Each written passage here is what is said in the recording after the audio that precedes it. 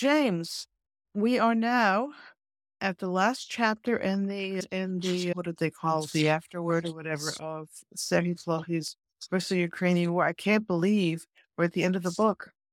We are pivoting to Asia, aren't we? Because we saw the return of the West, the sanctions coalition, the kind of bully pulpiting that Joe Biden and then also Boris Johnson did in terms of rallying the countries. We talked a little bit about the peacemakers, those that were ready to sit down and broker a deal and give away some land for quote unquote peace.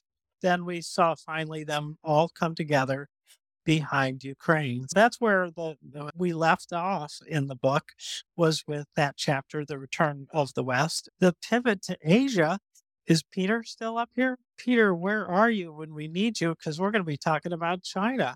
Robin, that is where we are now. I just got to say, it's been a great book, and I liked the last chapter, and I liked the one that we're going to talk about now the most, probably because they didn't depress me at all. No, and they were also the clearest, most easily explained. I remembered the most from those periods, honestly.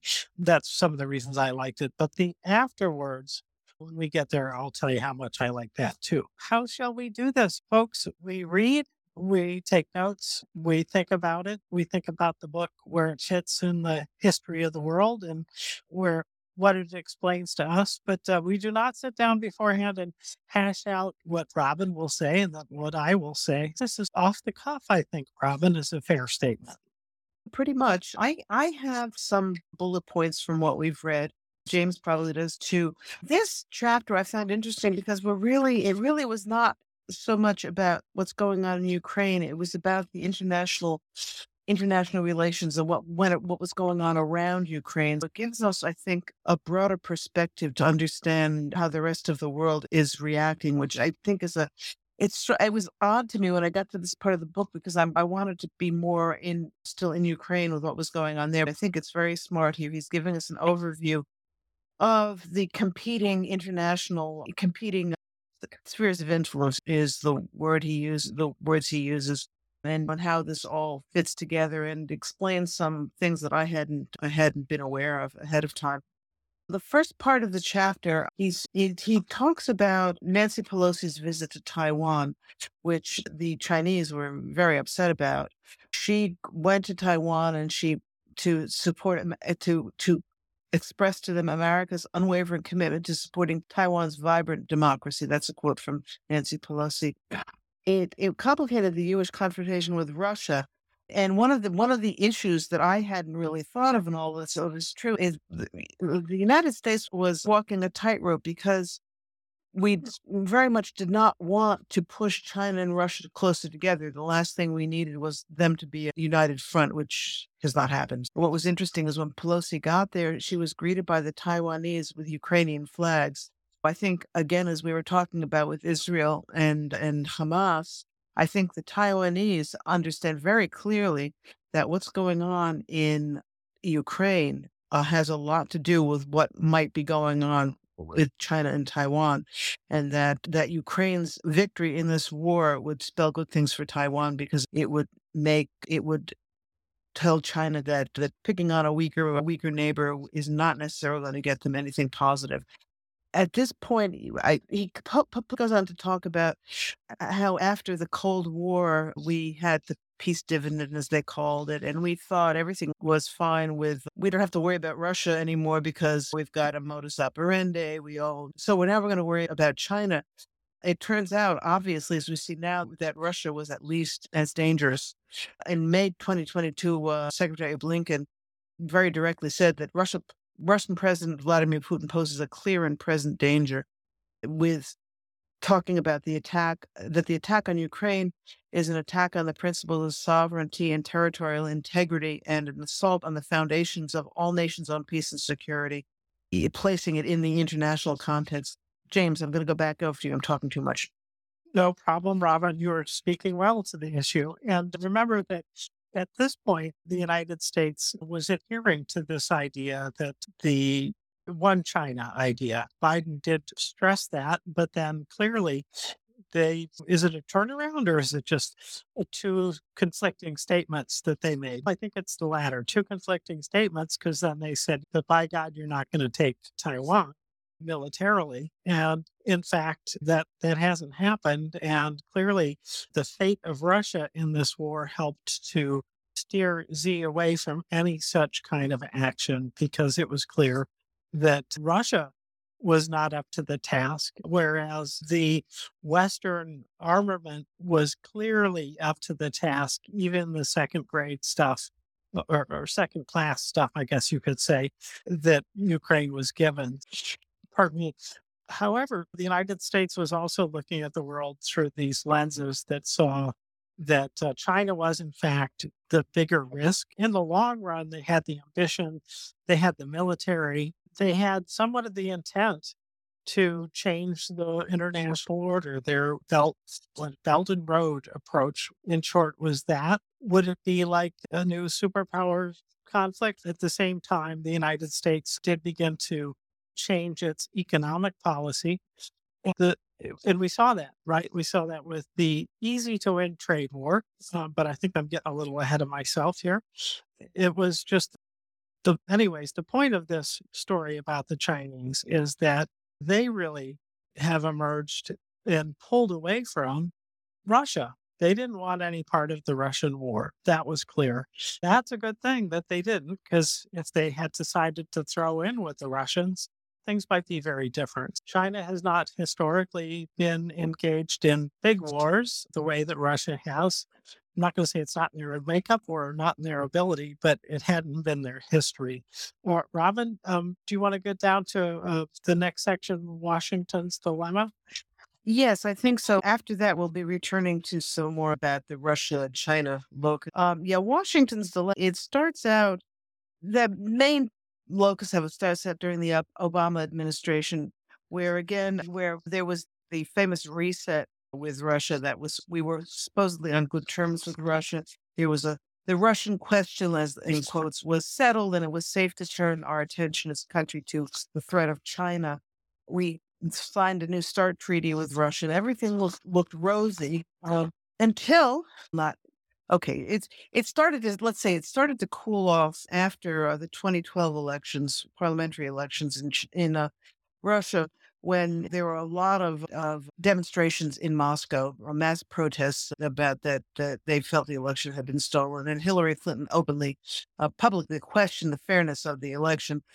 Putin, of course, in his way of finding conspiracies under every rock, became convinced that it was U.S. interference that had caused all the problems. The protests were as a result of U.S. interference and all that kind of thing.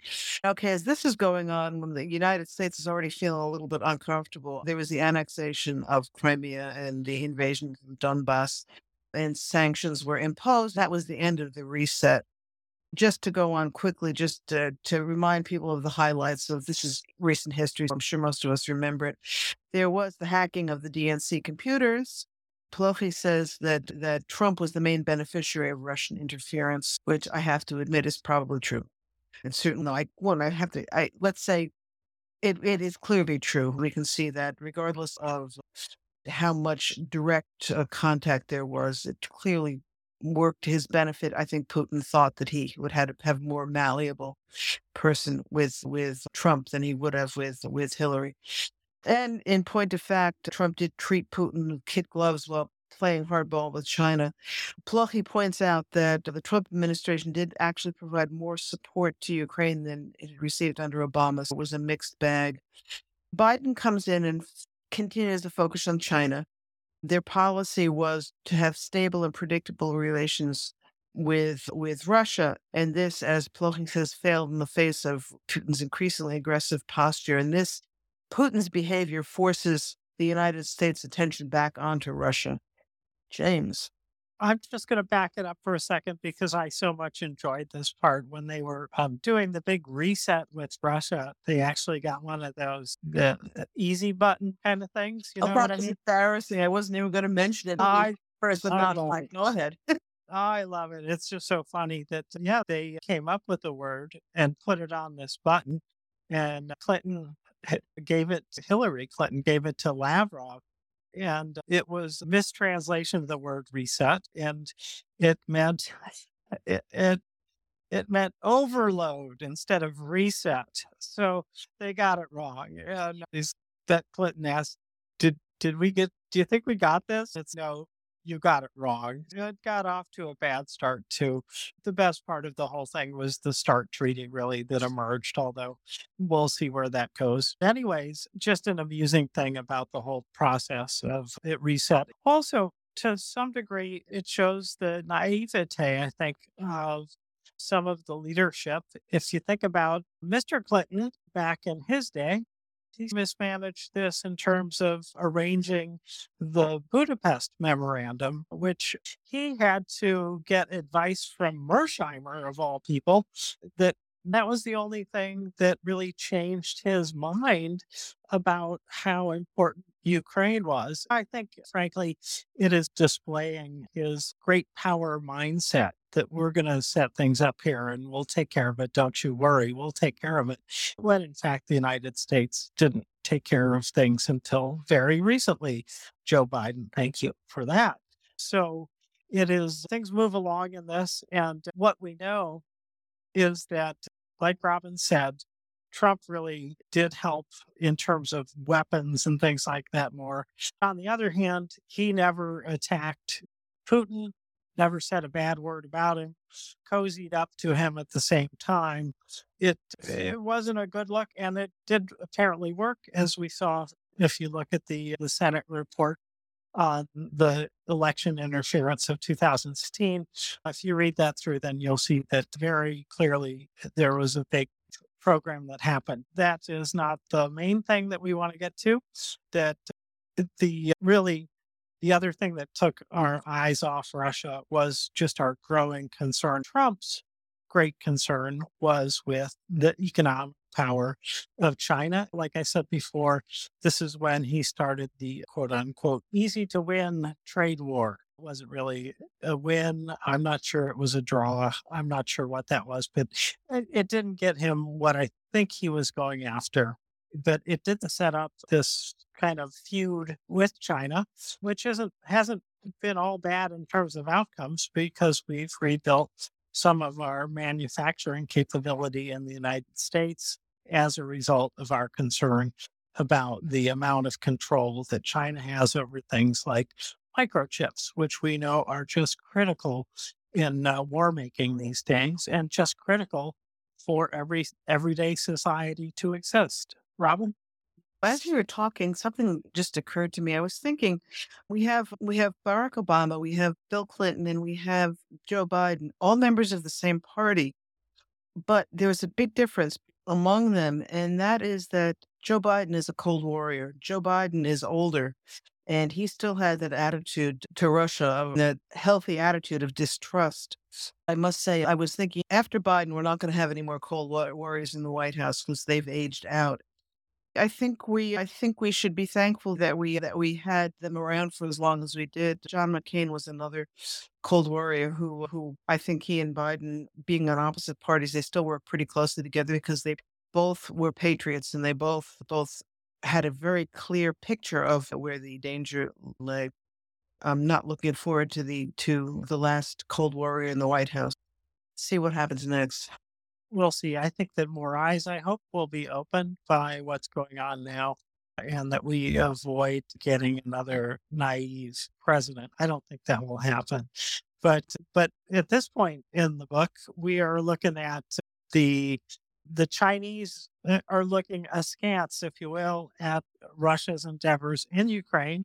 In fact, China didn't want to play, and had they been consulted before the war by Putin, he would have been reminded that China had invested heavily in Ukraine. They didn't want to have their investments damaged. They wanted to recoup what they invested and make a profit there. They were displeased about that. They were also displeased because up to this point, they had not had the kind of kinetic war history with the rest of the world. It truly would have sullied their image had they become partners in the war. They turned away from it. The idea that this could happen, I don't know who in the West really thought it could go the other way, but I certainly did. I certainly thought, oh boy, the Chinese might go in with the Russians. I really was concerned about that, but I hadn't read the book at that point when I had that thought.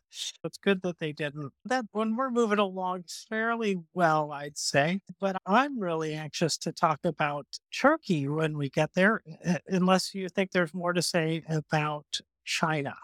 James, I always have more to say about everything.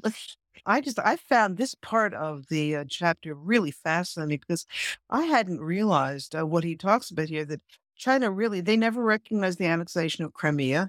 He points out really China in some ways was the more sophisticated of the two, and that China was, they were looking after their economic interests. They favored economic leverage. We see that with Chinese are not saber rattling, threatening wars on everyone. Russia really had, John McCain said Russia was a gas station with an army. It shows here they that Putin seems to have felt that the only way he could express the dominance on the world stage was to have a military victory, which is, as Plokhy said last week, it's not going as planned. In the end, this attack on Ukraine actually, as James mentioned before, galvanized the West, galvanized Ukraine into an even more cohesive unit than it had been before the war. That Ukrainians are tremendously united now. The results of Putin's special military operation, which he had apparently told them was going to be a very short, very quick takeover, and that would be the end of it, which they didn't actually go along with, but didn't were remaining neutral. What it's turned out to be has turned out to be quite bad for China because of their economic investments in Ukraine.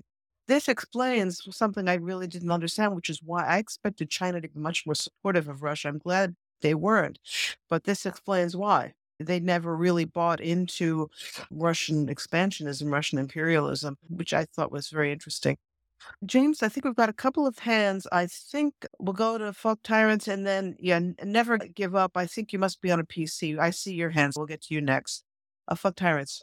I was just going to mention that Never Give Up was trying to get your attention. That's very nice. Thank you. Never give up. Over to you. Forgive me, I have a speech impairment. I haven't read the book, but at no time have you mentioned what China did to Hong Kong and what China did to the Muslim Chinese. I don't think Putin would have done anything.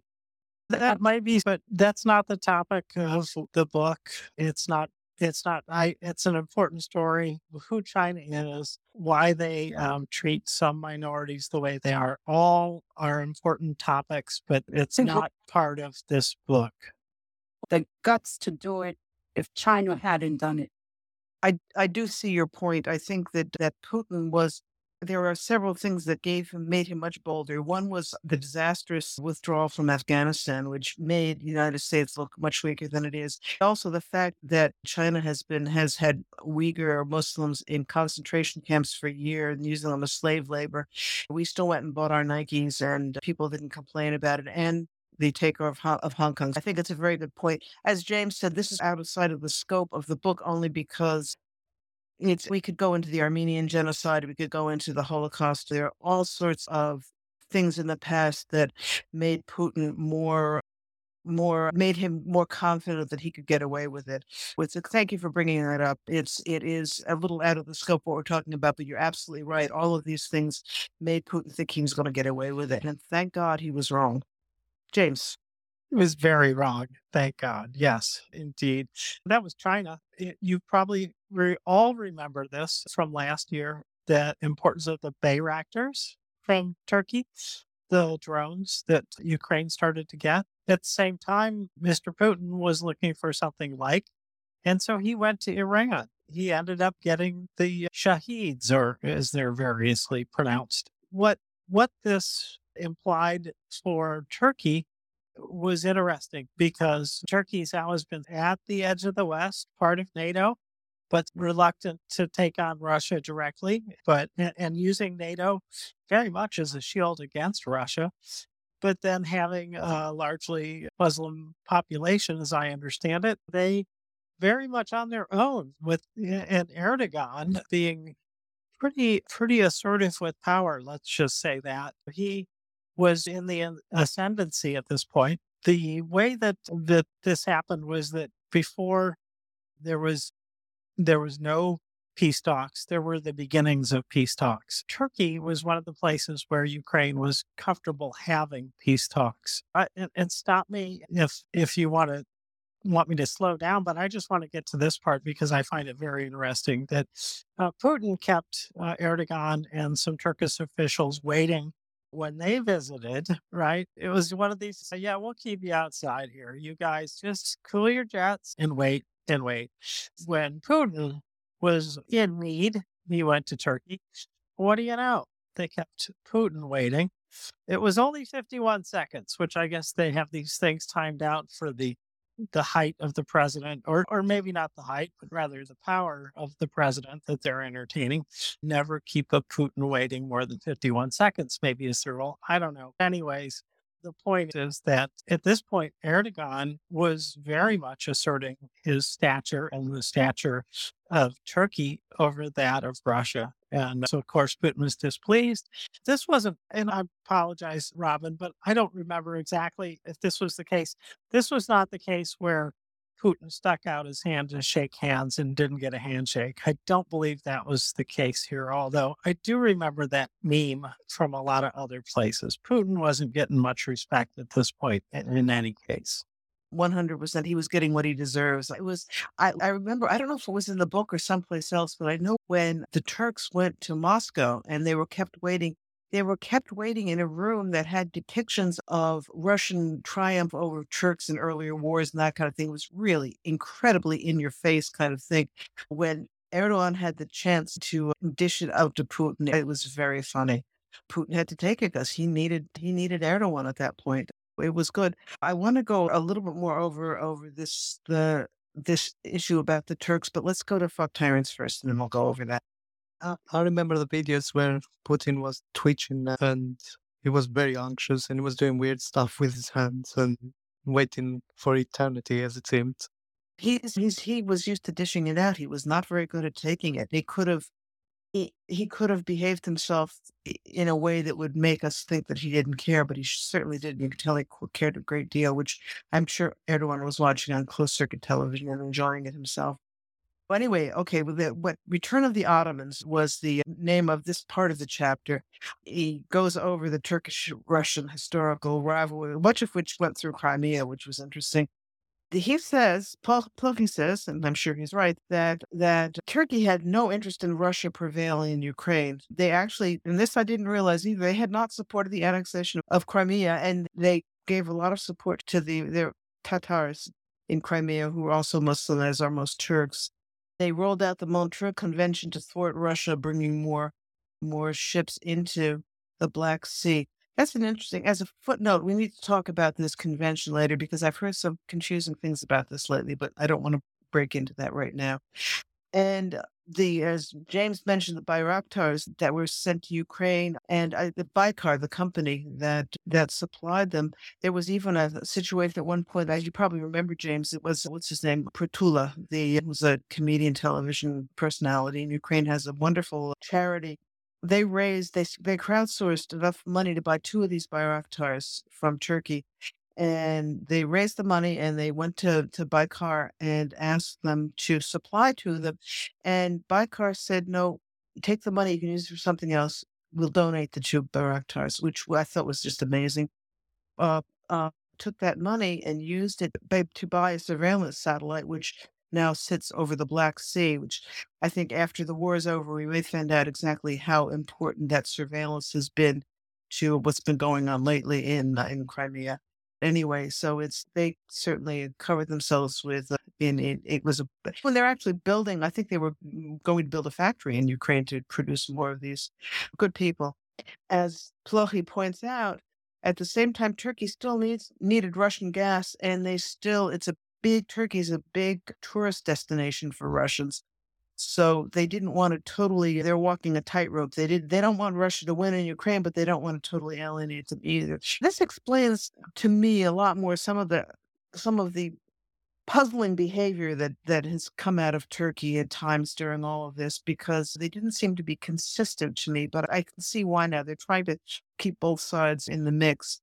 As he points out, they've had a very important role as a mediator. The grain deal, which with all of its flaws, it at least allowed the grain to get out to the world. So much of the world, of the poorest part of the world, is very dependent on Ukrainian grain, and Erdogan managed to get this done. I think we need to be grateful to him for that.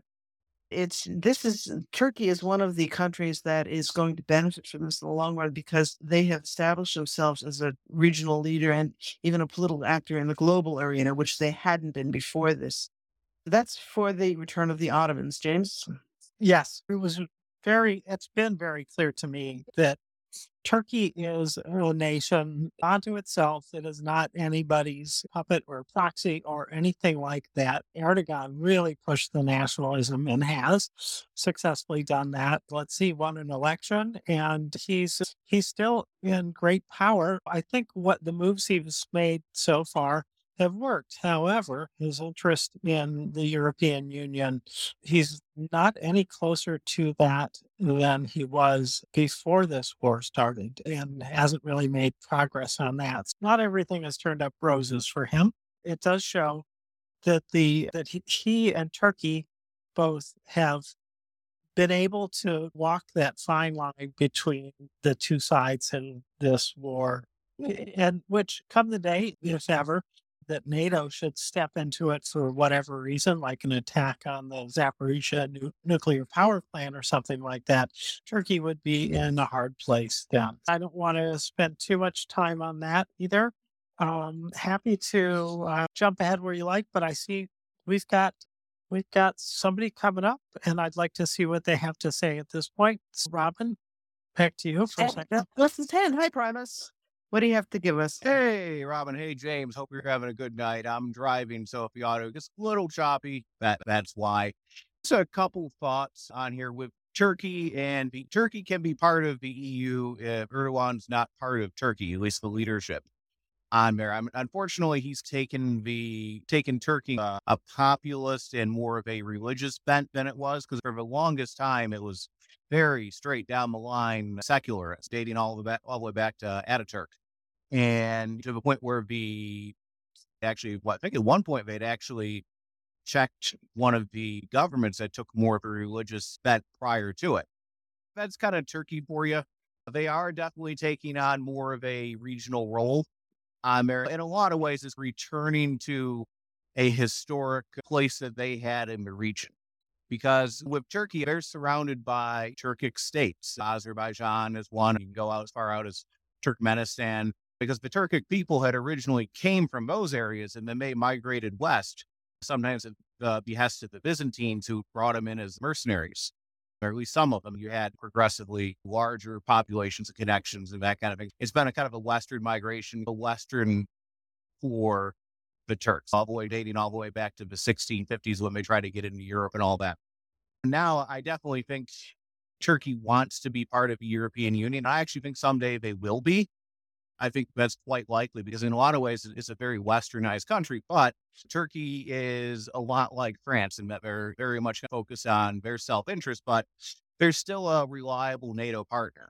And you guys are right. It's a difficult position they're in because they very much depend on Russian gas, and they have to have a relationship with the Russians to some degree because Russia as a political entity isn't going anywhere anytime soon. For good or bad, and mostly bad, but they still have to deal with them. They're in the neighborhood. They have to make some maybe difficult decisions, but I really think Erdogan does like playing both ends against middle. That's not an uncommon thing. The Indians did that for a while. The Egyptians did that for a while, and to some extent still are. And it makes sense to retain some degree of political independence. In a lot of ways, Turkey is in NATO, not because Turkey needed NATO, but NATO needed Turkey. So there's that. Also, just generally speaking, why they're being such a pain in the ass about allowing Sweden in and wanting concessions. At one point, Greece left NATO and they came back, and the Turkish government at the time never really extracted any significant promises or concessions or anything like that for anyone for their vote. They just let them back in for whatever reason. I think that's something that's called Erdogan. He's looking at it as the opportunity to extract every last bit of political concession that he can get out of NATO, whether it's for F-16s or help with the Kurds, which is a very sticky, complicated relationship, which M comes on here and he's explained that kind of thing several times on here. I encourage everyone to listen to M when he's on talking about the overall region and the history of it, because it is quite fascinating. But ramble aside, one other thing I wanted to mention is you were talking about the Bayraktars, and it may seem like the Bayraktars drones, the TB2s, have disappeared from the area, and they haven't. They just haven't been used in a attack capacity in a while, because at the very beginning of the war, it was their heyday, because the Russian mobile air defense is not really mobile. So they still have to stop and get set up and get organized. They didn't have their shit together in the beginning of the war because they thought it was just going to be a stroll down the road to Kiev rather than an actual fight. Once they realized what they were getting into, got the air defense set up, got their networks organized, it's very difficult for the Bayraktars to operate in any sort of attack capacity, because ultimately it's a large drone operating at medium altitude. It's going to show up on a radar and get blasted. What they're doing now, which is arguably more valuable than plinking infantry units or artillery or whatever, is still flying at some altitude with some very effective cameras and electronic support, listening devices basically, that can see across the battlefield and listen across the battlefield and provide very important intelligence. Ukraine probably lost about 30 Bayraktars, but they probably acquired maybe twice as many, I would think, at this point. So it's still a very valuable platform. I think as the war goes on, Vicar is going to send more effective versions of the TB2, basically the next iteration of that, which might be more survivable on here. But we'll see what actually happens with that. But Turkey, again, many times as they've frustrated me, they've done some very effective things to help Ukraine, whether it's not necessarily donating stuff, but they've definitely sold them some things. They had, the Turkish version of HIMARS in before HIMARS had showed up in very limited numbers. It was basically like a laser designated a long-range missile, which the Bikars could designate for. Kind of useful. They may have been among the first to send Western-style cluster munitions. They've sent quite a few, probably in terms of hundreds of vehicles like MRAPs or APCs, basically the same thing, really. I've seen guns and equipment over there. They're being very supportive. Most of it is for cash, but they're still doing it. Baykar has been very, very supportive. I believe the guy who runs Baykar is actually a relative of Erdogan. He's signed off on that. Yes, they are building some sort of factory inside Ukraine. That's certainly useful on here. I know Russia wanted Baykar to build something in Russia to develop drones with them too, because why not ask? That got shut down pretty immediately. But this war has been really great for Baykar in the sense of advertising. So, if they can get more drones out there, it's a great advertisement for other countries. Like Azerbaijan has bought quite a few of them. There's African countries that are looking for them. It's a very good public relations thing for them to just get the drones in there for this war. For every one they donate, they're probably going to sell 10. So it's still goodwill. It's still very valuable. And like with a lot of weapons manufacturers or whatever, this is, a good proving ground for what they're working with, because they also want to not just put the drones up there, but they want to see how the Russians deal with it in terms of like electronic countermeasures. Can it be jammed and that kind of thing, and then work on updates to make it a more secure, effective platform. At least that's my take on it all. I could be wrong. Hey, thanks, Framus. Appreciate that. A good take, I think, a good addition to the information here. Robin, I'm just going to go right ahead and say this about this whole arrangement with Turkey being the middleman, and they did arrange the grain deal. That was successful until the next day after the grain deal was formed, when Russia targeted Odessa and hit some of the grain equipment there. It went south really quickly. Erdogan did good, but didn't really lead to much in that regard. That's a main thing that ends the part about Turkey. There's a little bit more about it, but Robin, go ahead. Thanks, James. Yeah, Primus, thank you so much for that. We needed somebody with a lot more military knowledge than I had. That really, you cleared it. You made something clear. I appreciate it. Marcus, How are you? can't complain. I What's have up? no notes on Primus is talking as usual. Splendid work. Splendid work, no notes. I just wanted to say, as per usual, every deal you make with the Russians is like a deal you make for a hound to watch a hen house. It's not worth a single ounce of ink or effort or thought. That certainly is true. I think that's something we need to keep front and center in this, because as this drags on, there's already a little more pressure on President Zelensky to make some kind of a deal with Russia. He's been very straight about that, saying that there's no way to make a deal with them because they never keep any agreements they agree to. Good point. James, the closing of the West. So before that, yeah, back to privacy. I was just going to say it. I understand, Zelensky has been under a lot of more pressure to strike some sort of deal with the Russians, and maybe he has been in a little while. Doesn't really matter, because there's as much as some people in the West may just want to just get past all of this so they can go back to buying cheap Russian gas and remove the sanctions and pretend this never happened and go to the status quo antebellum. No Ukrainian leadership is really going to do that. What president of the country could consent to giving up 23% of it? And if the Ukrainians are going to keep fighting, and they are going to keep fighting whether they have the support or not, they're dragging along the West with them. I think that's a good thing, because it's, how best do you put it? It's what Zelensky has done. I think that the best thing about Zelensky is I really have no idea what he's done really as a wartime leader. He's played the role very well, but I don't know about the organization and what he's doing necessarily behind the scenes. But whatever's happening, at least he's not getting in the way of it. Sometimes that's the best thing a political leader can do, right? He's been fantastic at going out and basically telling people, these are what your values are. This is the right thing to do. Why aren't you doing that? And not letting them hide behind whatever they want to hide behind to duck their own values out of convenience, and, making them deal with it. And he's done that, with Poland. He's done that in the United States. He's done that in the UK. He's done that every time he's gone to visit a lot of these countries, especially early on, with a speech lobbying customized to that particular country's values and interests and so on. Why is the moral and right thing to do to help Ukraine, but also the practical reason to help Ukraine in the end. And for whatever reason, that message is hitting a little bit less than it has, but I would discourage people from being too discouraged on there, because there's been things like what Sullivan said, the national security advisor, that the window on support for Ukraine is closing. That piece drives me a little bit nuts, because I don't think people are reading between the lines on that, right? What that comes down to is that's not the Biden administration saying that. That's the Biden administration basically saying that unless Congress gets its act together and provides the additional support, then it's going to be an issue. If they do, then it's right back to it. I do believe there's going to be a package that's going to come through as part of the next National Defense Authorization Act or some sort of separate bill, because it's going to pass through the House. And if they can get it to a floor vote on the House, and there are ways to do that, Robin, you'd probably know that procedure better than I would.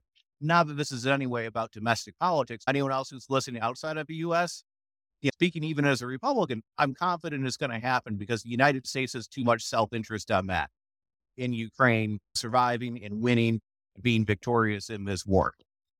We're too invested to walk away from it, unless we have, I guess it's not impossible, but it's very unlikely to me for a lot of reasons we don't need to get into. Anyways, just wanted to unburden myself of that particular thing. Anyways, back to you. Thanks, Primus. That was quite useful again. Marcus, yeah. Just really quick, Primus reminded me of something. When was it that I think Boris Johnson was still in power, or was just before or after he lost power, that we saw Zelensky travel to Britain as well as other countries and make the case for the need to supply an air force right away? God, it had to have been in 20, or maybe the very start of 2023. The point being is that was driven obviously by internal calculations and if instead of signing a fighter, instead of having a signed jet fighter helmet to give people, that people gave him a jet and many jets, the summer offensive would have been a very different animal. It just goes to show the sagacity of the war planners in Ukraine is less debatable than that of the war planners in the West or the politicians in the West, because they obviously knew and foresaw these issues more than a year ago and gave us more than a year notice, and then sent the president of their country on a speaking tour essentially to all of our capitals to say, we really need this. We're going to need it. Of course, now that we didn't deliver that, we're all like, man, you didn't do enough. It would be intensely frustrating to be the Ukrainians right now. I can't imagine. Thanks.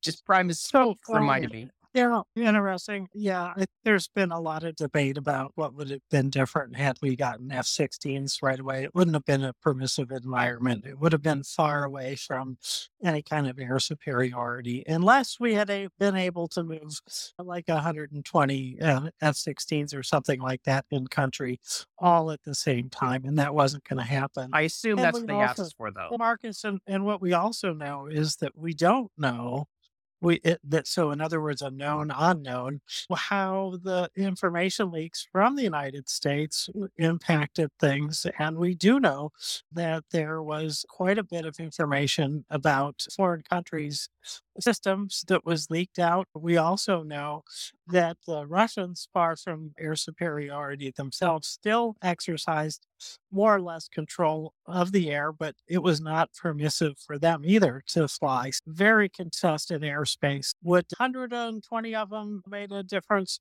back then? Yes, certainly they would have. Any amount would have.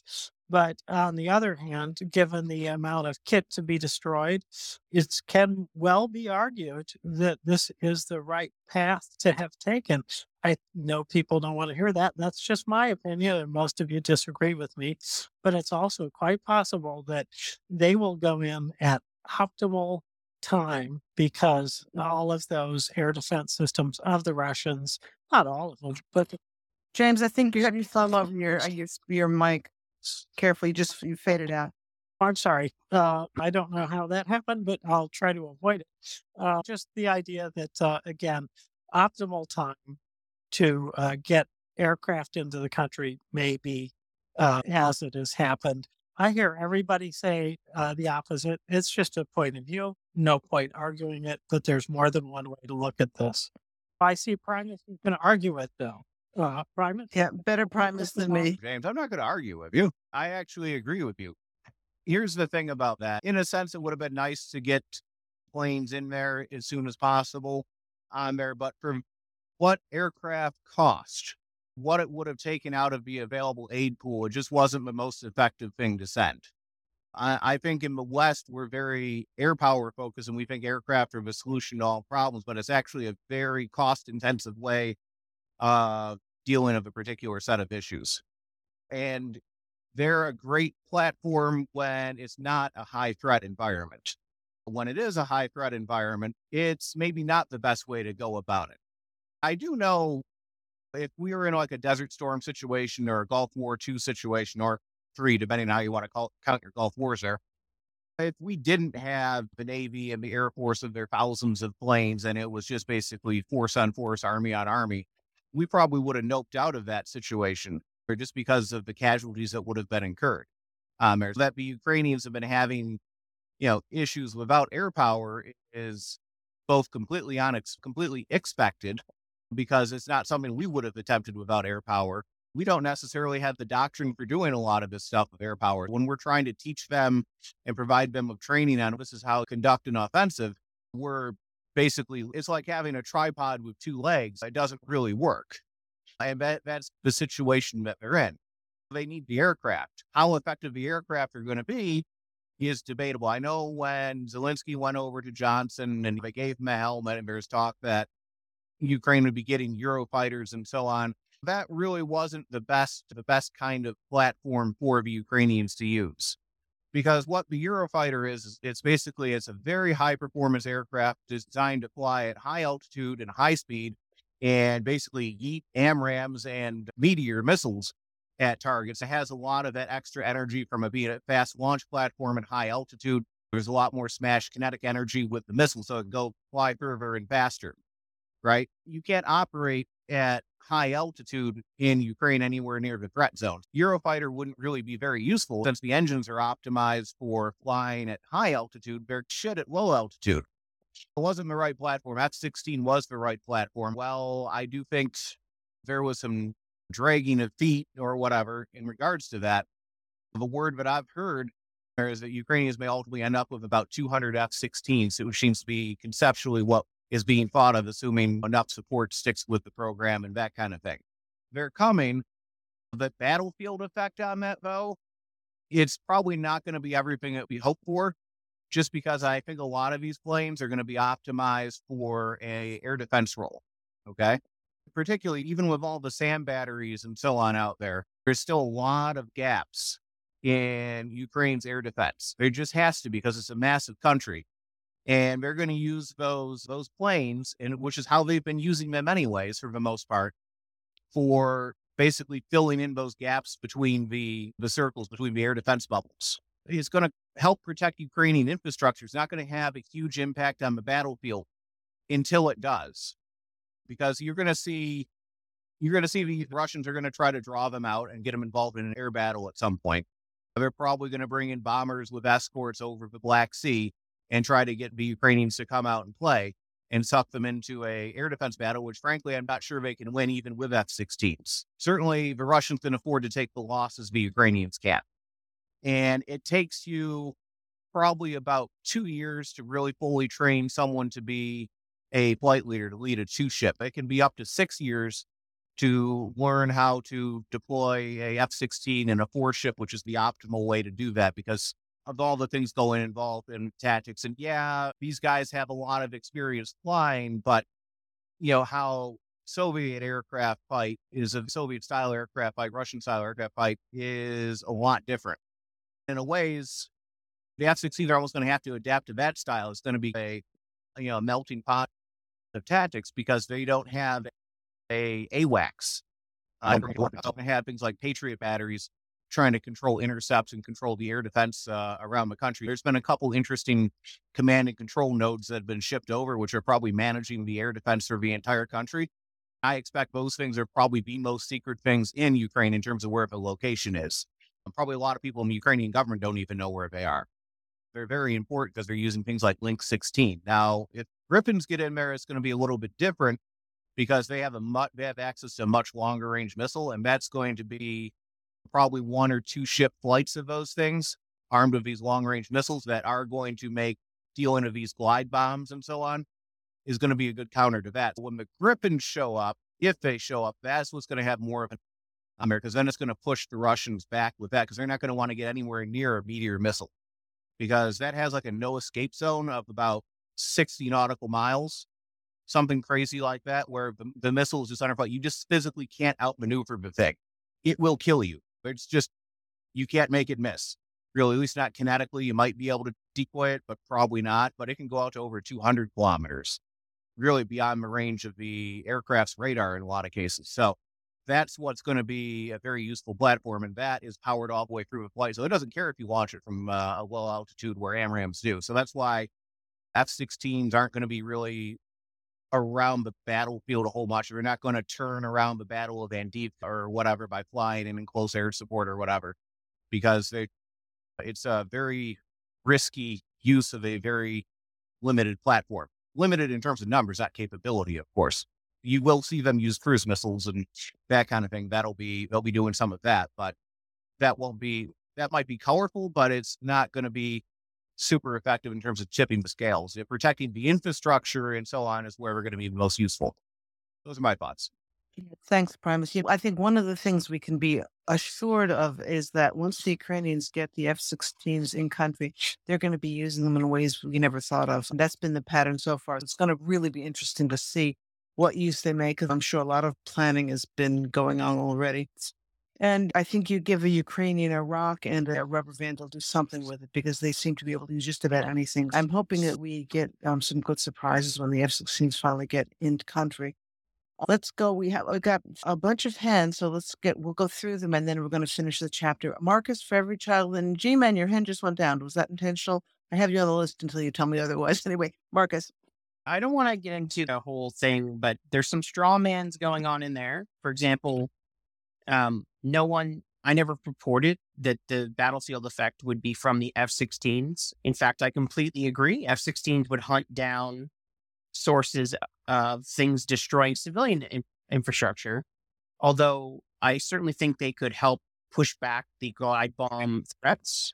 But the question is, okay, then can you use a Gepard for what the Gepard was designed to do if you're able to push back other threats?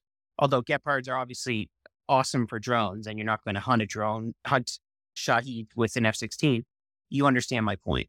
It would change the nature of the way they're protecting their infrastructure and allow them to use some military assets that are mobile assets designed to destroy aircraft, potentially in different ways. Certainly that's a factor. The other factor is the Ukrainians are not as risk averse to losing things unless they're high focal point Western things like Abrams, where that's more of a political problem for them.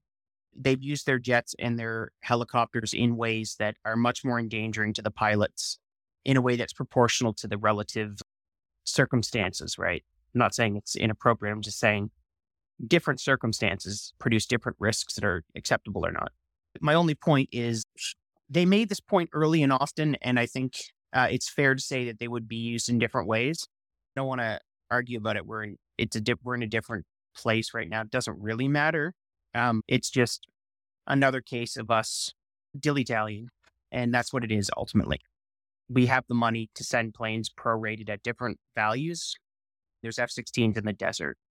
I know they have to be refurbed, but it's America, right? We're not talking about a third world country. They could do it.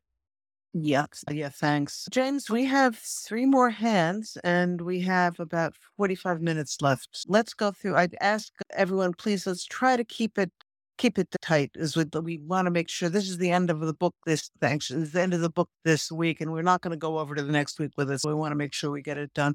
Anyway, Primus for every child and then G-Man. Okay, Primus. You got it, Primus. Talking into a muted mic, Primus. Just quick thing. Can you hear me now? Yep.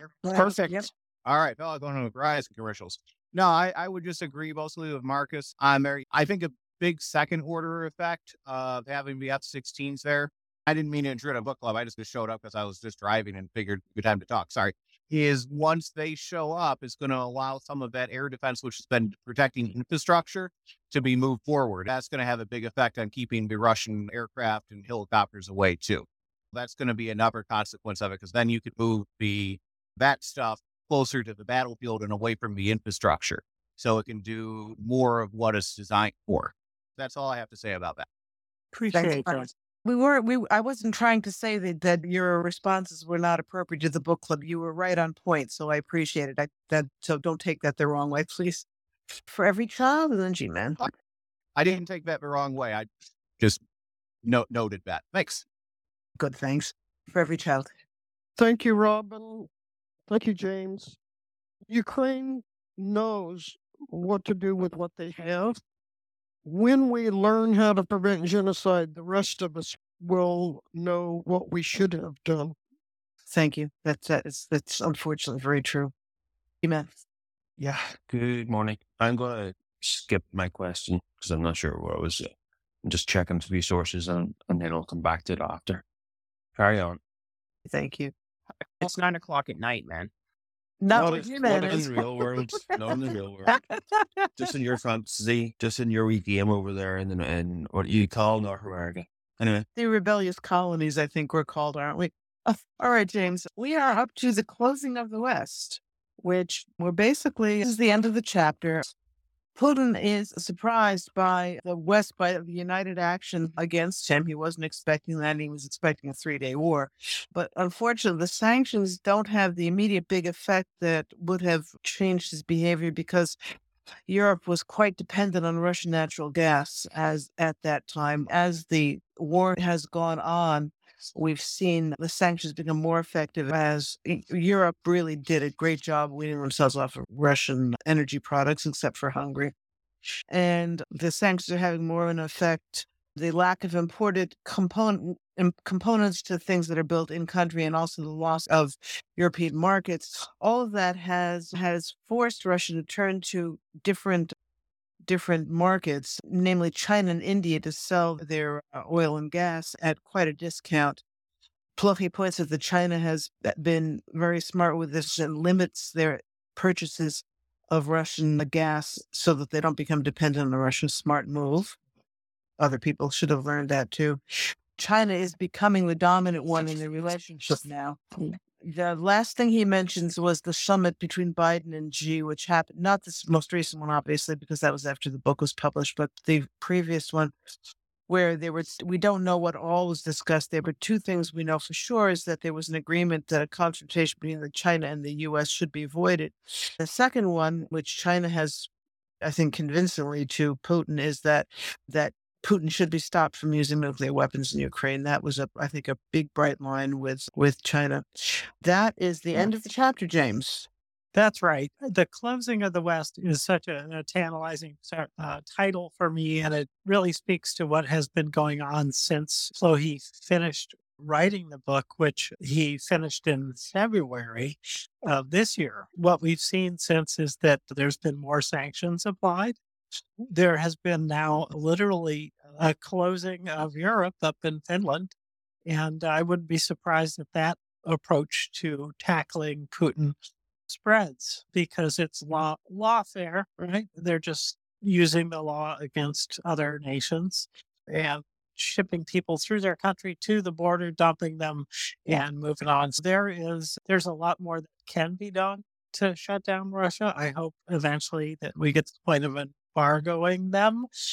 We know that the oil in particular is of interest. All of the tools of war and their components have been specifically targeted. The companies, inside of Russia that produce those have been targeted with the latest rounds of U.S. sanctions. The European Union came out with a new set of sanctions. This closing of the West is very much continuing.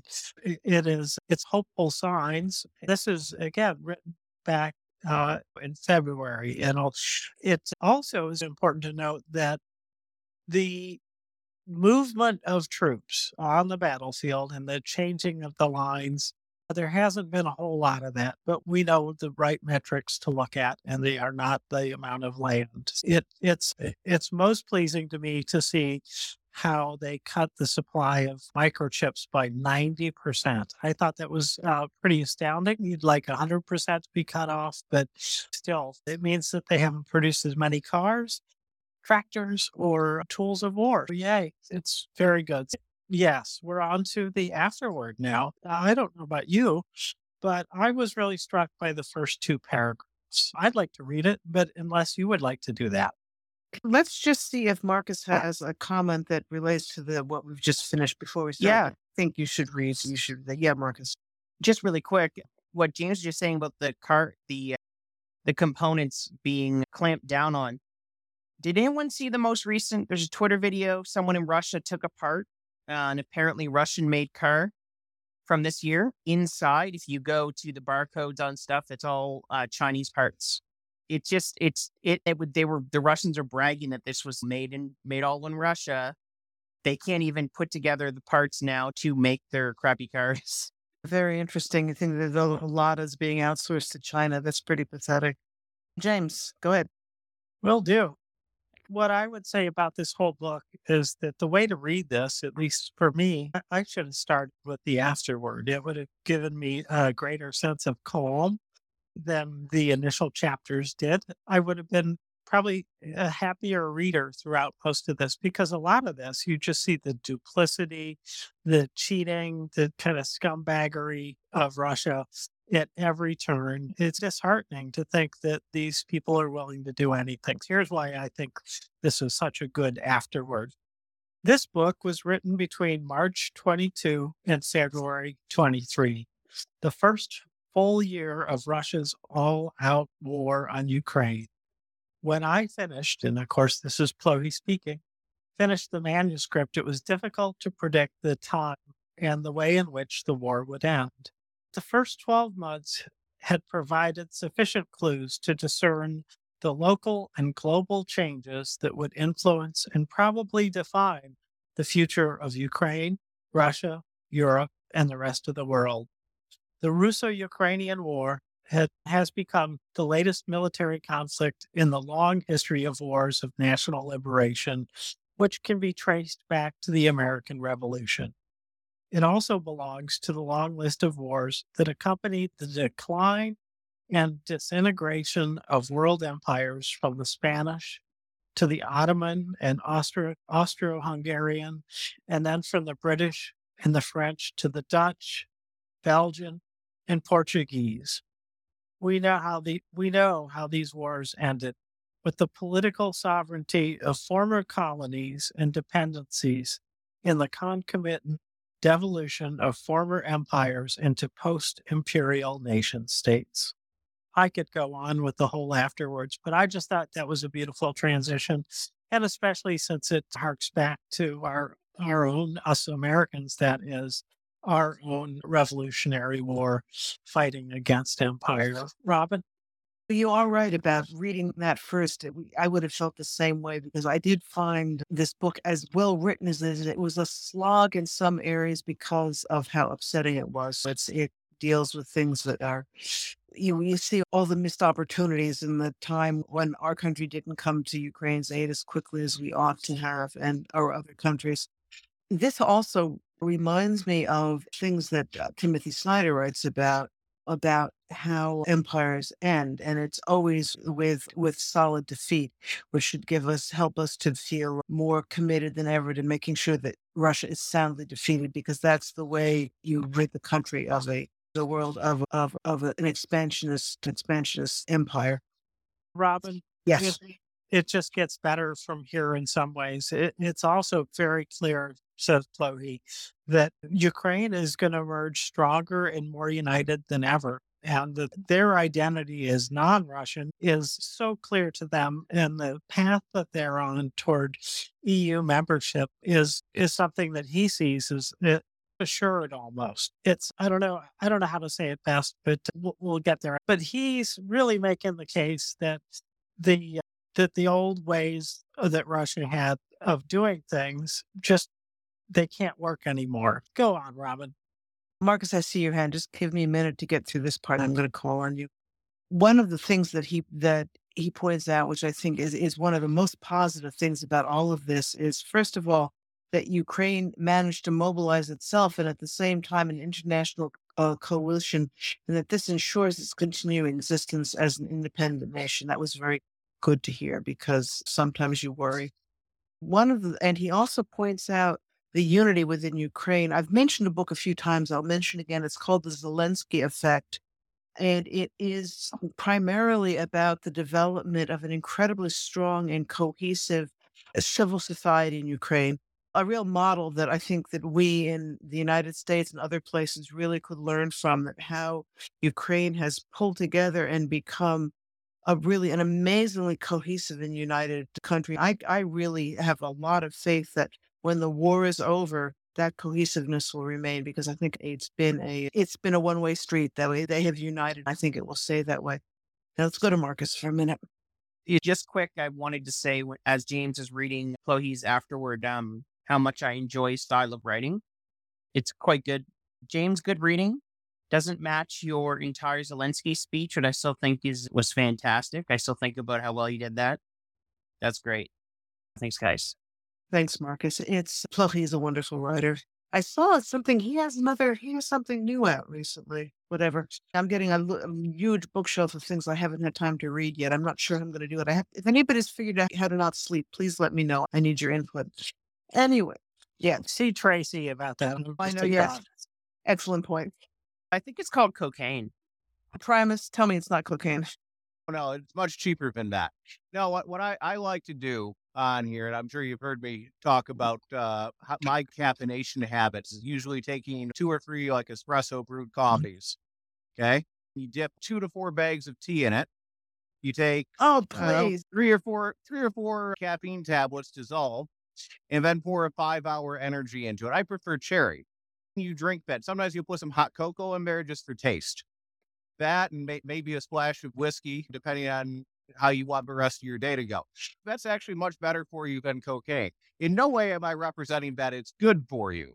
I expressed that once to my doctor, and he was like, you shouldn't do that. He was right. I've cut it down to once or twice a week when I really need to grind through a day or two and not sleep. Give that a try. Primus, you're a sick man.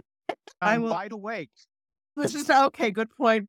Point taken. Thank you. I have no doubt There you you'd be go. wide awake.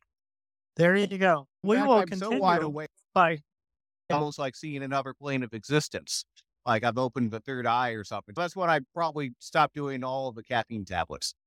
yeah. Sounds good. Good.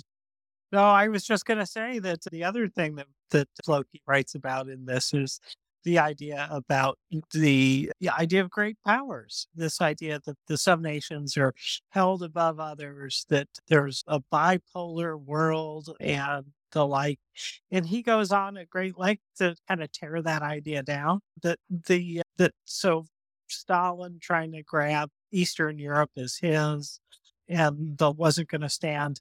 But, and I'm going to jump to the end, but you're going to come back and save me from the end of this, because what he gets to at the end is that he still recognizes that perhaps the US is, in fact, the leader of the Western world, but Russia is no longer at the other end of that multipolar polling. It's now China.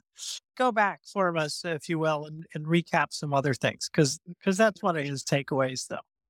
I did find the end a little disturbing. He's not necessarily wrong, but the thing that I found really fascinating was, and this is something that a lot of people have written about, is this war, this terrorist invasion of Ukraine, this genocidal invasion, has been led to the final death of the anachronistic model that Putin is trying to sell, that Russia, Ukraine, and Russians, Ukrainians, and Belarusians are all part of the greater Russian nation.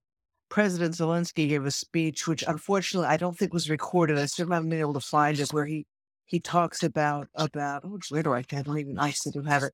He talks about how no matter what, Ukraine wants to be without Russia. They'll put up with lack of electricity. They'll put up with lack of water. They'll put up with lack of food. Anything to be without Russia. I think this is. I've read from polls I've read and anecdotal evidence that I think the Ukrainians, up until this war, many of them felt that there was some kind of a Slavic connection. I don't think they ever thought that Russians were their brothers, because there's been too much water under the bridge, too much suppression of Ukraine and Ukrainians over the last few centuries for that. But they felt there was some kind of a commonality. I think Ukraine has been disabused of that notion. I'm hoping Belarus has been under the thumb of Putin the whole time. In fact, from what I understand, the Belarusian language is almost completely dead. What they were not able to do in Ukraine with wiping out Ukrainian, the Russians have managed to more or less do in Belarus, which is again a genocidal crime. It's a real shame. What Plokhy talks about here is also that this Ukraine is really terminating Russia's dominance over much of Eastern Europe. With the Eastern Europeans were never under any illusion about what Russia was all about, but there's been much more recognition of it in the western part of Europe, in the United States. The unprecedented solidarity of the international community, along with the clear black and white of the moral dimension, who's the aggressor and who is the victim. All of this has militated for end of Russia's putative status as a great nation, which it hasn't been for a long time anyway. He talks about that the foundations of the post-Cold War world are being undermined by China's increasing prominence. That the unipolar American world that replaced the Soviet American bipolar one is now back to spheres of influence again. We'll see if that ends up playing out that way. I think it is something to worry about at this point, though. Marcus. Bipolar world thing is one of those great frauds perpetrated by Russia on the world. That you can define yourself in a meaningful way as not America. That's like that's a stance to have. My stance is I'm not America. That was Russia's argument with so many countries.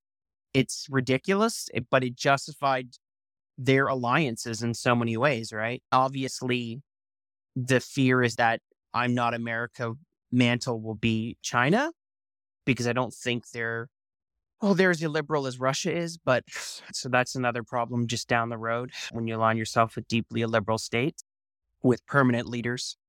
when James mentioned it, it is funny. The other thing I wanted to say was how incredibly damaging it's been for Russia. I think that they simply can no longer say that they can sell products, their natural gas products in Europe. They spent a lot of money building pipes and infrastructure.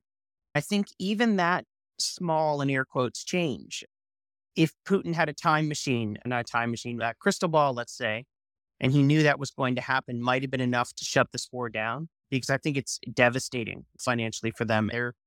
Because they're now they've got everything in a vice, right? Whoever they want to sell to is you can't sell to Europe. There's no way, right? France, the wool was pulled over France and Germany's eyes. No matter what happens in Ukraine, I don't think they'll ever allow themselves to be bound so tightly to an imperial power like that. Imperial in the imperialist sense, less so than the effective enforcement of imperialism. Thanks. And then for every child. Hey, I'm getting into a bad spot, so if I drop off, just leave me behind. One thing I would say with France and Germany, the wool wasn't pulled over their eyes on any of this, but they did tie their own blindfold. It's a decision they made knowing what the risks were. No one was really fooling them about it. They just took a calculated risk. They were aware and they didn't care what could happen because they never really thought it would. Honestly, if you asked me 5 years ago, I wouldn't have thought it would either. I understand it, but they deluded themselves on it. The other thing I would point out is the bipolar world is not a delusion or a straw man, because you look at the history of the Cold War, the world was more or less organized between the West, like democracy and capitalism, and communism. There were some fragments along the way with that. There were some places that tried to stay non-aligned, play both sides off of the other. It was basically organized along those lines. And good luck if you ended up getting caught in between those two fault lines there, because you'd probably get ground down. There's a long litany of things of proxy wars in basically every continent except Africa, because no one could figure out if the penguins were capitalists or communists. Okay. We're going beyond that now. We've skipped going from a unipolar system where it was the US to a bipolar system, because there wasn't really a organizing philosophy on the other side of it. It's either you're with us or against us, and it was that simple. It's not that simple. It is trending towards a multipolar world. And where in a unipolar system, the way things tend to go is a long peaceful period. Then eventually people decide, hey, I want a little more of that peace and prosperity than I'm otherwise getting allocated by the hegemon, and then they resist and they try to tear it down and break away. That kind of tends to go straight towards a multipolar system. And a multipolar system is really the most inherently unstable thing. When you hear about things organized along the lines of great powers and spheres of influence, which is how Stalin saw things, because he looked at the world as a world organized among great powers. Right? In that world of great powers, there was no room for small powers or independent countries. He was actually generally perplexed why the US and the UK and France wanted to allow some of these other small countries to exist. Why not just put it all together and just rule it that way? He just fundamentally didn't understand that. When you have that kind of situation on there, great powers are just going to dictate and control all the smaller powers in the area until the differences are basically indistinguishable. So we want to avoid that. We tried to avoid that by having a rules-based order where no one's really given liberties or spheres of influence. There's right, there's wrong, there's legal, there's illegal, and try to rule things along those lines, which from a international relations perspective is unique in history, mainly because international law is a new thing, at least to this level. Correct me if I'm wrong there, Robin. The lawfare of it has been very stabilized up until now, when Putin decided to flip the table. Now, long-term China, I think China is a very competitive threat to the U.S., and it may default back to a bipolar system when the multipolarity gets consolidated, because the Chinese actually have a lot of soft power, because they have a lot of money. They're willing to invest it, and they'll just invest it in your country for whatever project you want. They're not going to interfere in your politics. They're not going to say, hey, we're going to take this money away if we don't we don't like what you're doing in certain ways, unless that certain thing you're not doing is not supporting China, in which case you have basically put a chain around your neck, which the Chinese can yank on there. For the most part, they're going to leave you alone, which is what's attractive to it. Now, there's a whole debt trap diplomacy they're doing, and that it's not as good a deal as it seems. But people don't like the US and the West because we're more likely to have concerns about democracy and human rights records and corruption index and that kind of thing. If you're not rating well on that, where are you going to get the money from? There's a lot more people on the bad side of that ledger than the good side. Other thing I'd share quickly is in terms of closing up the West, which great book. I do need to read that. Is at the Dubai Air Show, which is a huge arms expo, which concluded this week. I was following. The Russians weren't part of the main pavilion, but they did have a big hangar area. And they didn't conclude, at least openly, a single foreign sale during that arms conference. Lockheed and Boeing and Airbus and South Koreans had a particularly good air show. The Russians, they got some shotskis and some lollipops. That's about all they went home with. I think that kind of shows the attitudes towards the Russians, because after the Gulf War, when it showed none of their stuff worked, people backed off on a lot of that. That was before the Russians had blood on their hands, and there's challenges in the supply chain and that kind of thing, where you're not even sure if the stuff is going to get delivered or if the check is going to be cashed.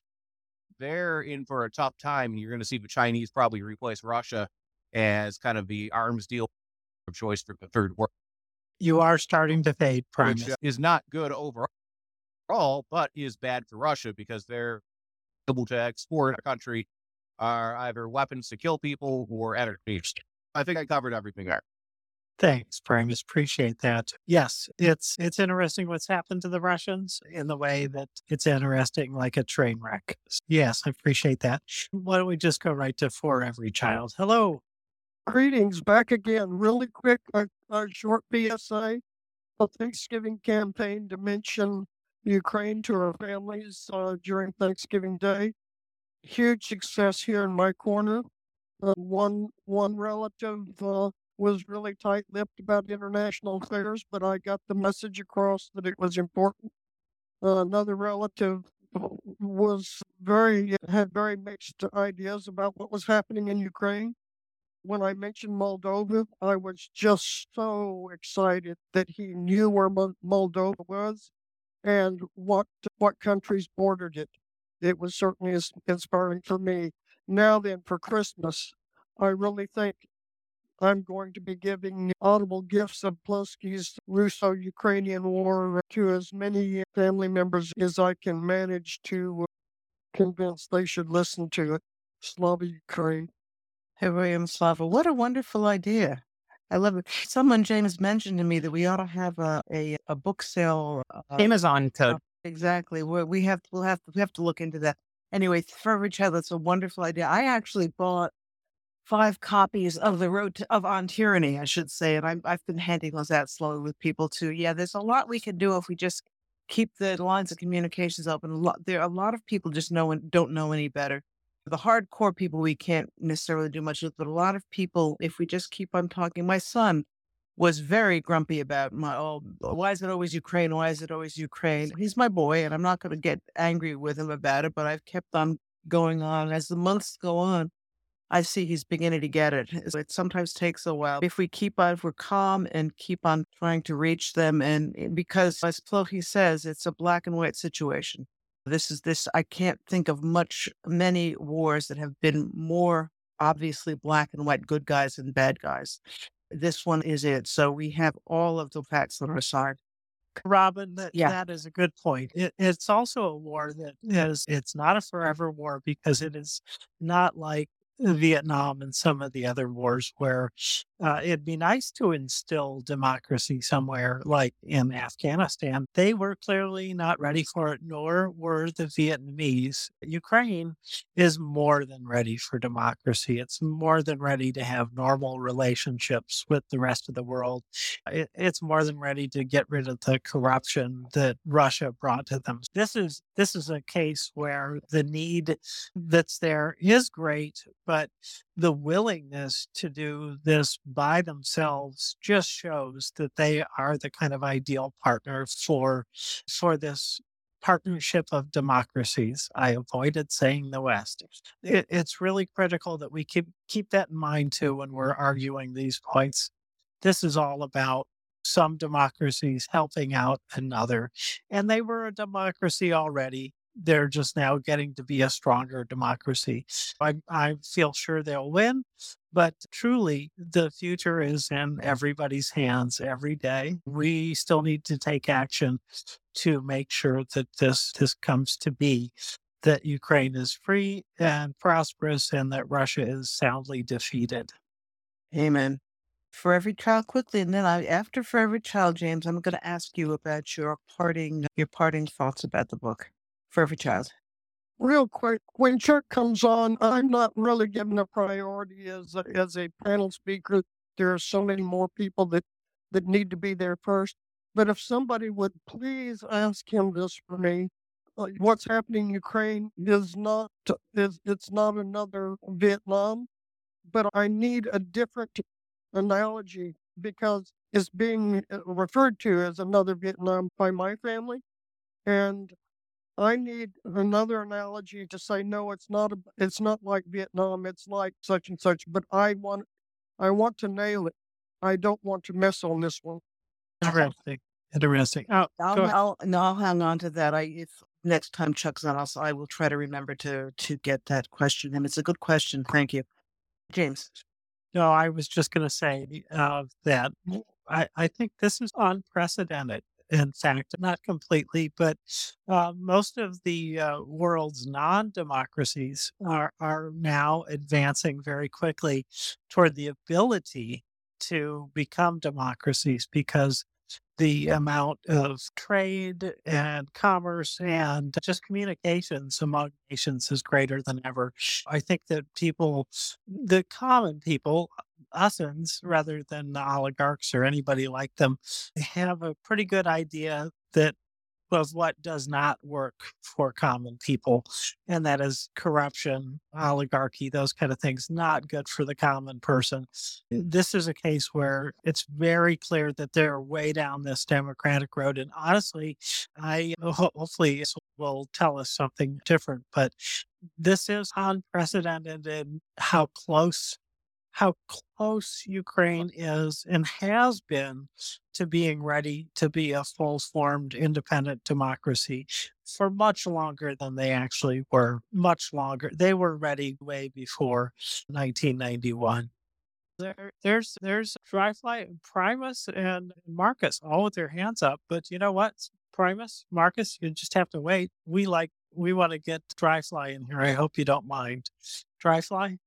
This is exactly the opposite of Vietnam, 180 degrees opposite. There is nothing more opposite than what happened in Vietnam that is what is going on in Ukraine. For every child, tell your family this. In Vietnam, America did almost all the fighting, 99 some percent. There was very little democratic system in South Vietnam. It was absolutely corrupt beyond belief. And the U.S. did all the fighting. It was purely a domino war. We were worried about the dominoes. We went in and we fought it. We fought it, not them. We fought it.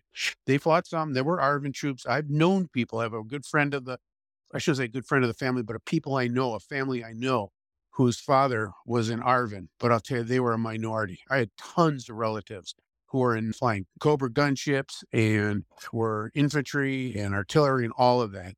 It was just, you can't absolutely be more opposite it because we did all the fighting. In Ukraine, we're watching. We're giving them some weapons. We're giving them some money, and they're doing all the fighting, all of it. Not 90% of it, 100% of it. The only Americans that are in Ukraine are ones who volunteered to go there, who believed in it, like Spain. If you wanted to find an analogy, this is more like the Spanish Civil War, where you had autocracy really pushing to crush a fledgling democracy. This is nothing like Vietnam. In Ukraine, you have a democratic government that absolutely is democratic by every single measure. Vietnam, you didn't have any of that. You had coups and you had puppet governments that quite frankly, we supported the coups. I know there's a lot of conservatives, really right-wingers, who say that the whole Maidan effort was a coup. It wasn't. It was, they had self-determination. You know what? The CIA didn't flip the government and put in a dictator or an autocrat like what happened in South Vietnam with Diem and Tu. It was just completely different. When you talk to them, make that point. We fought in Vietnam. We are not fighting in Ukraine. They are fighting. We are helping them. It is so opposite. It's hard to even believe. I will listen. Thank you. Thank you, Drexel. I appreciate that. I think that was a great response. Why don't we go to Primus, then Marcus? That really was a great response. Just to clarify to listeners, what he means by ARVN is the Army of the Republic of Vietnam on there. So I guess best way to maybe explain the war to people is it's not Vietnam, because that's a terrible example for Ukraine and for our level of involvement on that. In a sense, it's very much like Vietnam for the Russians because they're kind of trapped in a quagmire without popular support. In that sense, it's very much like Vietnam for them. I don't really care about their problems. You could probably say, and from an American audience, it's probably a lot like supporting the British in the lead up to World War II, that we provided them with the the arms and equipment and the funds to keep going for a couple years during their darkest times of the war.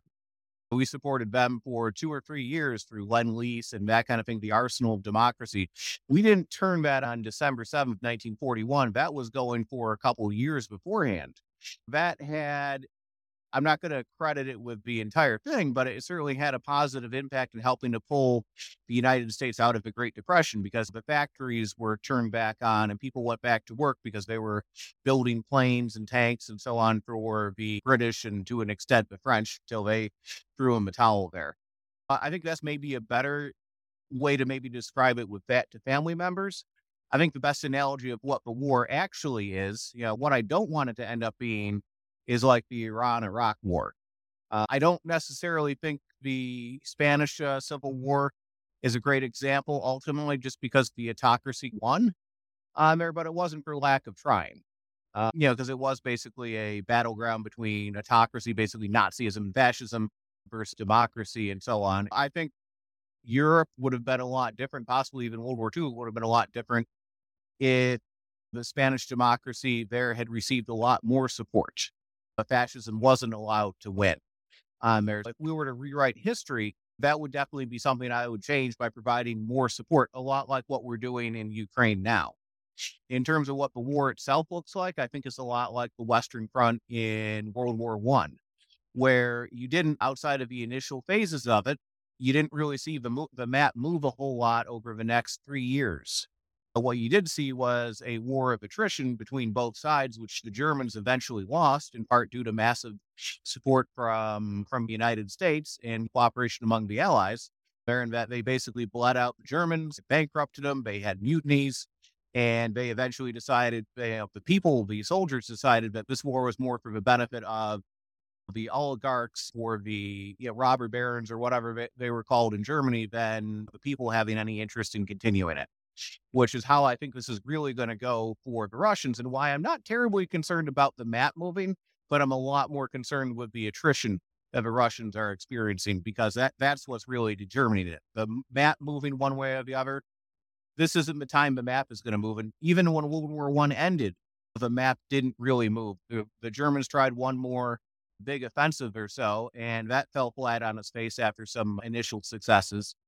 They took massive casualties, and then they started looking for a way out at that point. The whole ending of World War I is a complicated subject, but consider that the bad cliff notes of that. So I don't know if that helped with any of the explanation to every child. Certainly I've struggled with a good way to explain it to people that's a lot shorter than how I just explained it. I hope that helped. Thank you. I appreciate it, Primus. I think we'll know if it helped when For Every Child gets back to us with news about how it worked with the families. Appreciate that. Marcus. It's the American Revolutionary War. 100%. Here's why. Russia was an imperial power that dominated Ukraine. Ukraine shrugged off these bonds. Now Russia's coming back to reinforce their dominance. And guess who America is in this analogy? France. Many Americans might not realize this, but there's no American independence without France. France funneled a ton of money and weapons and Prussian mercenaries to the Americans. At the time, the reason why is because they wanted to stick it to England, obviously. However, American independence was financed by France. what came from that is a beautiful thing. Much like the Americans with Washington, the Ukrainians have a strong leader who is inspiring, who wants to create a democratic system that is better than what came before him. And there's a people who are down deep, ready to throw off the oppressors. They're the small dog in the fight. Not the dog with the worst spider, but the smallest dog in the fight. They're asking America for a bit more power because America's got the biggest bark. For me, that's the closest comparison out there. I agree with Primus in that in terms of living memory, people would probably relate more to the idea of the first 2 years of World War II in England. But in my heart of hearts, I really believe that America's France during their War of Independence, and they're paying it forward to Ukraine. Honest to God. There's a lot of analogies between this American Revolution and that. The only difference is that France really didn't share an ideological affinity for the U.S. at all. In fact, the real payback for the French helping us, and no good deed goes without being punished, was they ended up with the French Revolution. Democracy spread to France. Because you can definitely look at King Louis, Marie Antoinette, and all that whole club. They were not exactly liberal Democrats or Republicans. They didn't believe in Republican government or Democrat pure democracy. They believed in monarchy, and they just wanted to stick it to the British. I do not believe at all that is the motivation in most of Washington. There's some that's the motivation, but I don't believe for most of us that's the motivation. We look at a fledgling democracy that we could grow together with, and it's a win for everybody. That's my personal opinion. As for Primus and his take on, is it like the Western Front, Verdun, Somme, Yves, Passchendaele? I don't think so. I think it's far more like the Eastern Front. I think the battles that you're seeing in Avdiivka and Bakhmut really parallel the Kerensky offensive of 1917.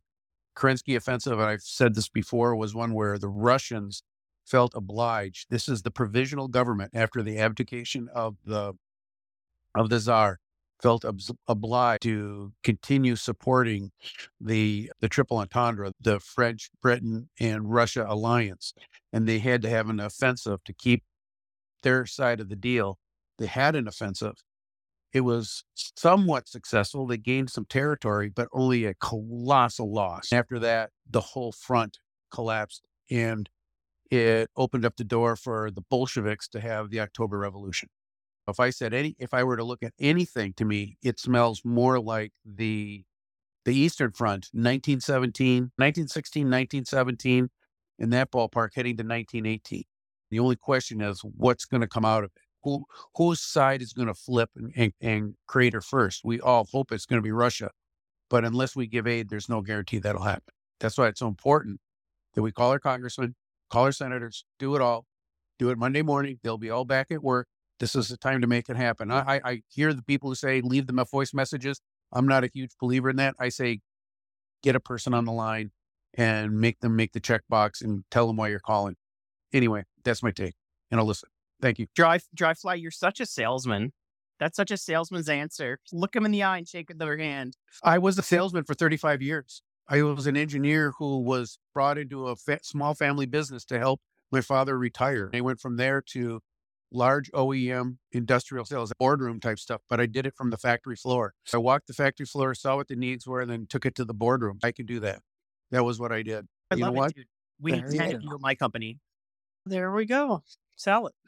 Yes, indeed, Primus. Let's be quick because we got to move on to just closing thoughts, and then we turn over to a new crew in the co-host seats. Thank you. Dry Fly, I think the Eastern Front is, just from my perspective, it's actually a fascinating, long conversation we could all have on it for us history nerds on here. I definitely think the Eastern Front is a good perspective for maybe how the Russians are seeing it, maybe more than Vietnam. If we're going to go back a ways, I still think it's more of a Western Front situation from a Ukrainian perspective, but they're both really good analogies in terms of what maybe the best way, the shortest way to explain the war to family members who might know a thing or two, at least is, I think for Ukraine, this war is very much like the War of 1812 for the Americans. on there in that it was effectively their second war of independence. As they declared their independence, they formed a country, but they were still a little shaky. They hadn't really fully come together until the War of 1812 happened. And yeah, we started it, but we were provoked into that by the British, who just didn't want to let us go. We were still messing around with things and compromising territory. That kind of thing. It was very much the Second War of American independence. It wasn't until we fought and survived that war that America was truly independent from Great Britain's influence. We kind of moved past the whole revolution and them trying to roll it back or whatever.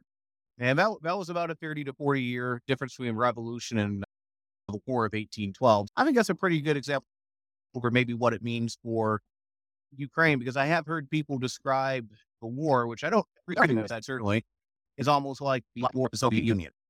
It's being fought with weapon lines, that kind of thing, or the last war of the Russian Empire, depending on how you want to view it. I think for Ukraine, it's very much the War of 1812. That's my thought. Thank you, Primus. Appreciate that. Yes, indeed, I do. Let's see. We have one more hand. Why don't we take Peter Hedderly, that is, and then make our closing comments. Very quickly, thanks. I think Marcus is being really sneaky here. Just because it's 3 o'clock in the morning in the UK here, he thinks no Brits are listening, and he's trying to slip by this comparison with trying to compare the UK to Russia. That's really underhand and really sneaky, but there's someone always awake over here, and it just happens to be me. I'm going to call it out. No offense, Peter. The sun may set on the British Empire these days, but the British Empire is always watching you, Marcus. I'm Canadian, I know. Still have their point, that's people on the our point. money. Well, you're really in trouble, and the king is going to come after you. Don't watch it. All right, James. Closing thoughts and coming attractions. Yes. So just about this book, this has been a great book as a way to get across his main point, which is what are the causes and what are the consequences of this war, this grand scale invasion of Ukraine by Russia? It starts way back, right? He's going back to the emperors and empresses of Russia and going all the way forward to now. The history goes along, which is a continuous path that keeps returning them to this tyrannical kind of rule. It really struck me that we are seeing back in history just by looking at Russia and the way they do things now. I would say this has got to be one of, no, it probably is. Maybe World War II is worse, but this is horrible for Ukraine. The number of hospitals, the number of healthcare centers, just all of the civilian targets that they've hit.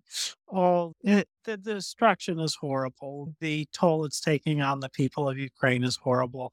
It just reminds me that a couple hundred years ago, somebody wrote a poem, The Caucasus, that would be Taras Shevchenko.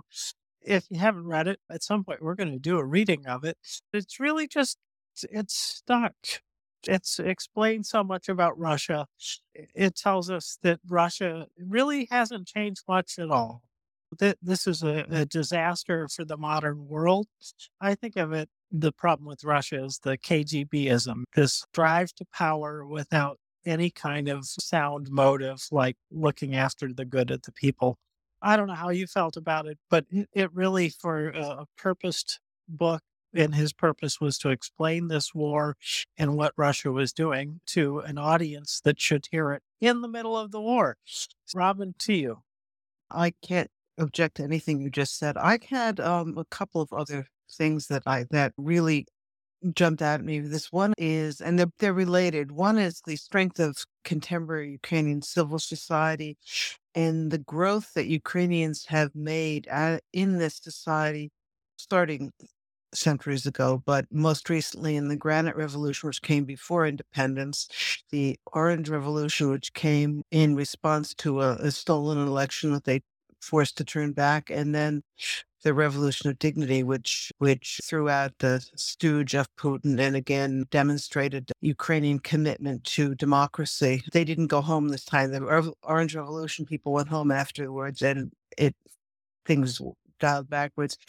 The Revolution of Dignity, nobody went home. I think we're seeing this is really It's a horrible, the cost of this is that Ukraine is paying is just unbelievable in some ways. But this is, as you're saying, this is their revolutionary war, and they will come out of it strong and independent and what they've been fighting for hundreds of years. That was my main take out of the book. I want one silly little thing. I was so pleased to see that Serhii Plokhy still uses the Oxford comma. Oxford comma is king, Robin. I should have guessed you'd say that. James, I don't know how you feel about the Oxford comma, but we can just blow right past that and tell people what's coming up. Certainly. We'll be looking at the Road to Unfreedom. It's only 6 chapters, but the concepts are very appropriate especially for the information war that we're all in, and also the understanding of human psychology around when we give up, how we give up, what it is that is attractive about a tyrant, and what it is that can help us defend from that. It's very topical for us, and it's a kind of book that we need to look to. This book has been useful for us to understand the history and what really happened. And it's great to look back, but looking forward, what will we do to resist tyranny in the future? That is part of Timothy Snyder's real gift, is he certainly understands that and writes to it. And On Tyranny was brilliant. I'm sure this book is going to be just as. I did peek a little bit through it and read a few pages. It's looking pretty good to me. I'm excited to be reading this next. I think, as you say, James, and I think for those of you who enjoyed On Tyranny, I think a lot of people really enjoyed that. In some ways, The Road to Unfreedom is more of the same. It's more developed and it's a slightly different focus, but it's many of the same issues. I expect next week we will start in on it. We will certainly go through the prologue and we'll get into the first chapter. I can't imagine we'll get any farther than that because this is not a book to be raced through. Anyway, get your books and feel free to come if you haven't read, as Alan says, and hopefully Alan will be back with us pretty soon. This is not a graduate seminar. There will not be an exam. If you haven't read it, that's fine. We do try, as I think people have seen with this book that we just finished, The Russo-Ukrainian War by Serhii Plokhy, that we tried to give you what you needed from the book if you hadn't read it so that we could all discuss it together. With that, James, I'm going to give us, I think, was it Primus and then Marcus? And then we're gonna hand over to our very thoughtful next group of co-hosts who allowed us to go over a little bit. I don't want to infringe on their generosity more than we have to, though. So let's try to 2 quick comments, and then we're going to hand over. And before that, I am going to step down while you guys are talking. Goodbye. Thank you very much for joining us in comments, and all the listeners here. Thank you very much. Appreciate it. James, my comment was for you. I wanted to tell you that I'm excited for you to read Ukrainian Gilgamesh. God, Marcus. Bye, James. Thanks a lot. Primus. Well, yeah, I just wanted to say that I'm ride or die when it comes to the Oxford comma. I don't want to live in a world where people don't use it. I love this, man. I can't believe we have so many retrograde people in this place. I thought I was the only one. Good for all of us here. I think I'm going to go out and buy that Oxford comma t-shirt. You know who you're dealing with. It's like with my NYU football t-shirt. I could always tell what the story was by people who laughed at it. NYU, of course, is famously not sports related. There is no NYU football team. But anyway, so as we wait here, yeah, I love the Oxford comma, yeah. I actually was surprised because usually this is Norton apparently lets their authors dictate their punctuation. A lot of publishing houses wouldn't let that through. Either they're more liberal or he insisted. Either way, God bless him. Oh, Prince, I love your little avatar. I just love it. Welcome up, Prince. Good evening. How are you? Good evening. It reminds me of one of my favorite movies, Love at First Bite. Do you remember that movie? Good Lord, yes. Oh my goodness. I'm blanking out on the actor's name, though. He was such a second-rate actor, and he was a genius in that movie. George Hamilton. The movie George Hamilton was born to make. Anyway, Marcus, you know the movie? I know of it, but I've never seen it. It's on YouTube. It's not in not great fidelity, but it's hysterical. It's a incredibly wacky send up of all the Dracula movies. Anyway, but with that, Prince, you didn't come here to hear about Dracula movies. Thank you for your long suffering and letting us go over tonight. I really appreciated it. You kidding? It's not a problem. I have no problem with this. No, it's all good. I'm rather contemplative tonight, and so we'll see where we end up going. That's how life goes. That's yeah. We there's some news that sort of frustrated me, and that happens on a regular basis with this war, with this full scale invasion of the illegal type. Yes, that is true. That's one of the things that why we all have to work at keeping our spirits up. Because I went through a couple of days of really not feeling so great about things, but we're back here. We're together, and we are planning our Crimea beach party. And isn't it nice? Somebody was saying Poseidon must be on Ukraine's side. They cleaned all that crap off the beaches in Ukraine, so they're nice and clean and ready for the party again. But with that note, I think I'm going to say goodnight and let Nafo Dave come up here and settle himself in the seat. Thank you, everybody. See you all next week with the Road to Unfreedom. Slava Ukraini. Robin, also don't forget, I was promised the Ukrainian Gilgamesh. I'll remind them.